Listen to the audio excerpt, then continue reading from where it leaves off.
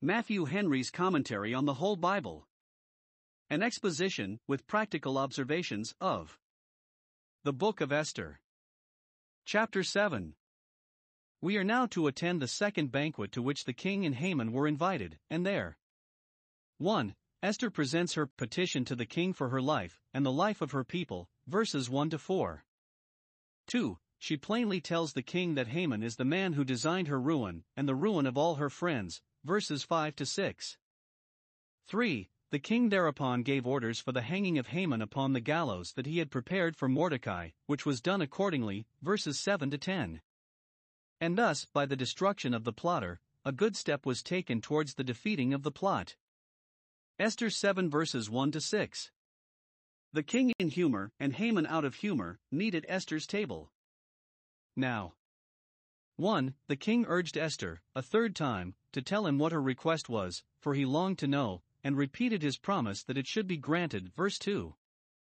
If the king had now forgotten that Esther had an errand to him, and had not again asked what it was, she could scarcely have known how to renew it herself, but he was mindful of it, and now was bound with the threefold cord of a promise thrice made to favor her. 2. Esther, at length, surprises the king with a petition, not for wealth or honor, or the preferment of some of her friends to some high post, which the king expected, but for the preservation of herself and her countrymen from death and destruction, verses 3 and 4.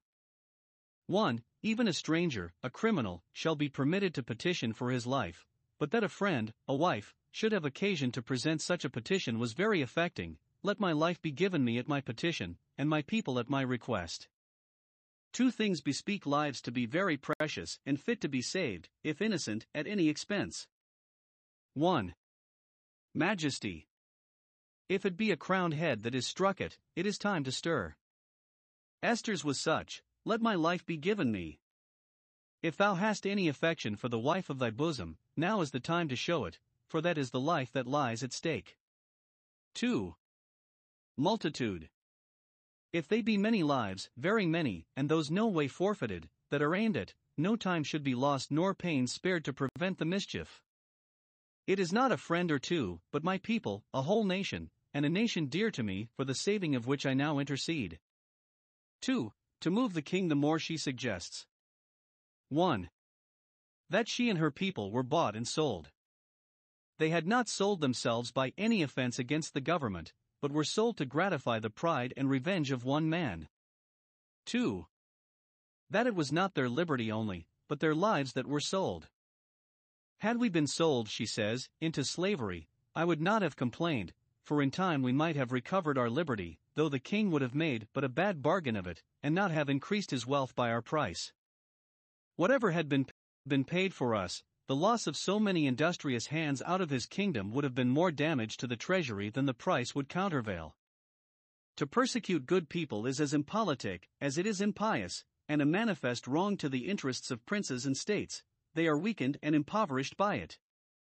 But this was not the case. We are sold, says she, to be destroyed, to be slain, and to perish, and then it is time to speak.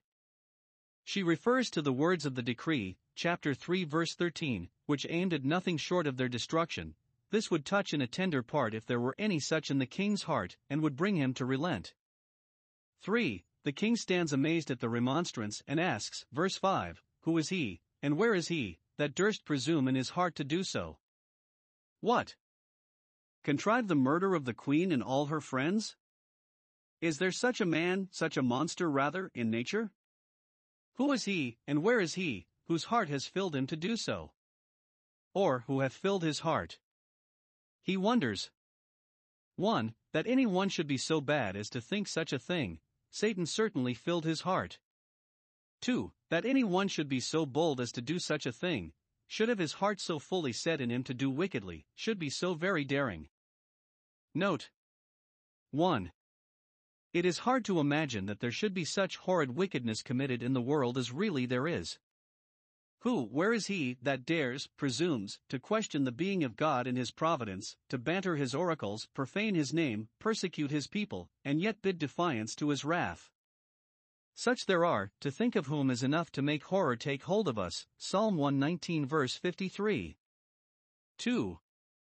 We sometimes startle at the mention of that evil which yet we ourselves are chargeable with.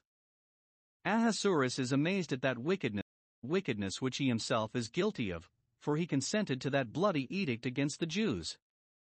Thou art the man, might Esther too truly have said.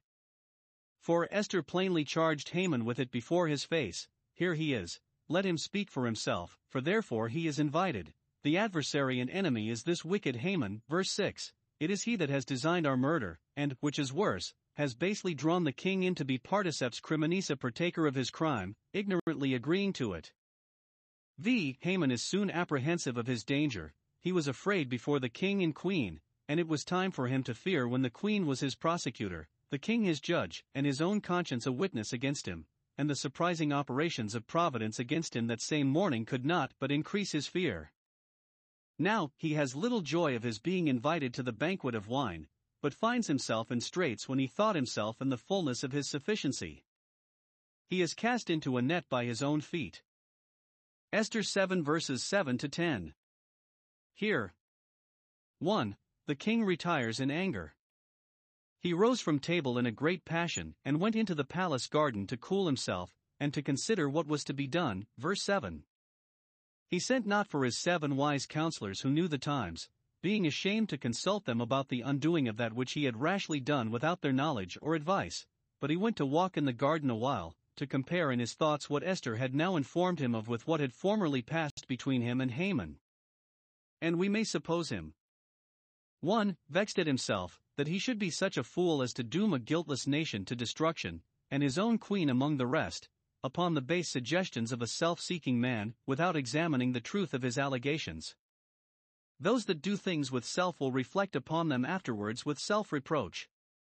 2. Vexed at Haman whom he had laid in his bosom, that he should be such a villain as to abuse his interest in him to draw him to consent to so wicked a measure.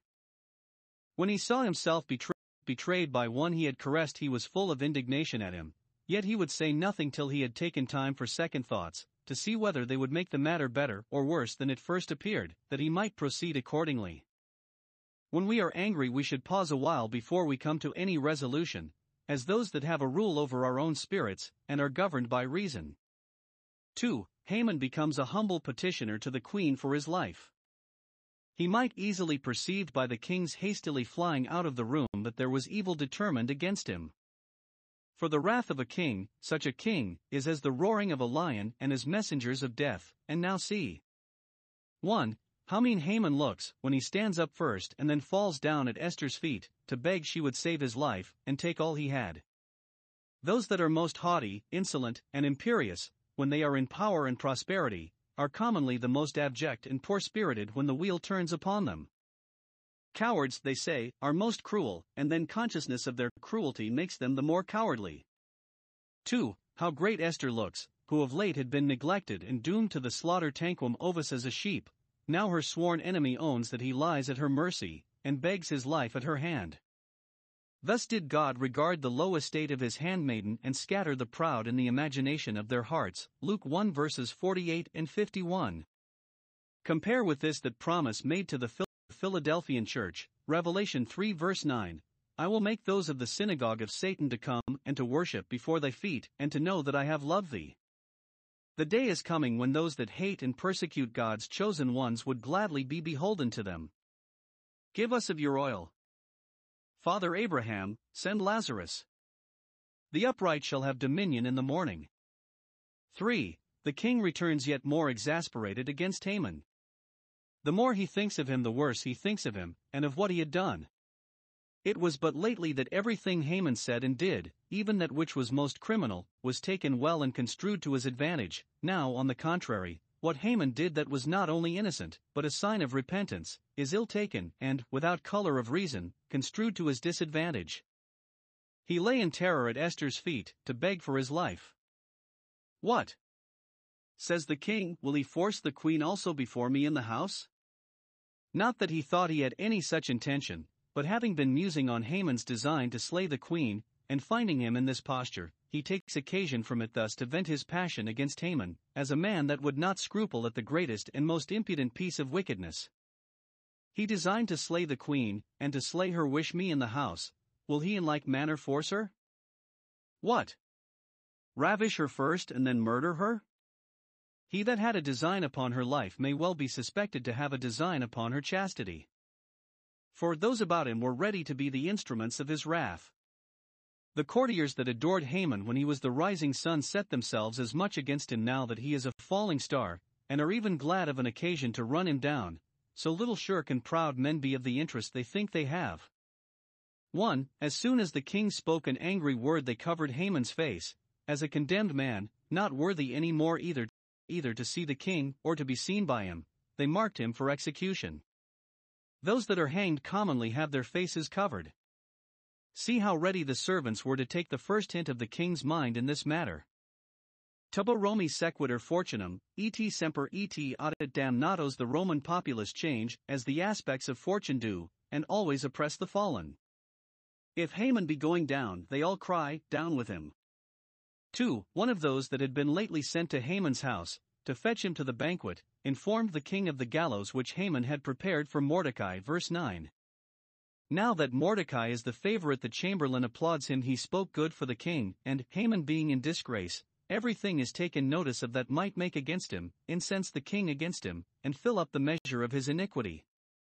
5. The king gave orders that he should be hanged upon his own gallows, which was done accordingly, nor was he so much as asked what he had to say why this judgment should not be passed upon him and execution awarded. The sentence is short, hang him thereon, and the execution speedy, so they hanged Haman on the gallows. Verse 10. See here.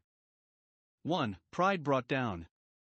He that expected every one to do him homage is now made an ignominious spectacle to the world, and he himself sacrificed to his revenge. God resists the proud, and those whom he resists will find him irresistible. 2. Persecution punished. Haman was upon many accounts a wicked man, but his enmity to God's church was his most provoking crime, and for that the God to whom vengeance belongs here reckons with him, and though his plot was defeated, gives him according to the wickedness of his endeavors. Psalm 28 verse 4. 3. Mischief returned upon the person himself that contrived it, the wicked snared in the work of his own hands. Psalm 7 verses 15 and 16, Psalm 9 verses 15 and 16. Haman was justly hanged on the very gallows he had unjustly prepared for Mordecai. If he had not set up that gallows, perhaps the king would not have thought of ordering him to be hanged, but if he rear a gallows for the man whom the king delights to honor, the thought is very natural that he should be ordered to try it himself, and see how it fits him, see how he likes it. The enemies of God's church have often been thus taken in their own craftiness. In the morning Haman was designing himself for the robes and Mordecai for the gallows, but the tables are turned, Mordecai has the crown, Haman the cross. The Lord is known by such judgments. See Proverbs 11 verse 8, Proverbs 21 verse 18. Lastly, the satisfaction which the king had in this execution. Then was the king's wrath pacified, and not till then. He was as well pleased in ordering Haman to be hanged as in ordering Mordecai to be honored. Thus shall it be done to the man whom the king delights to take vengeance on. God saith of wicked men, Ezekiel 5 verse 13, I will cause my fury to rest upon them, and I will be comforted.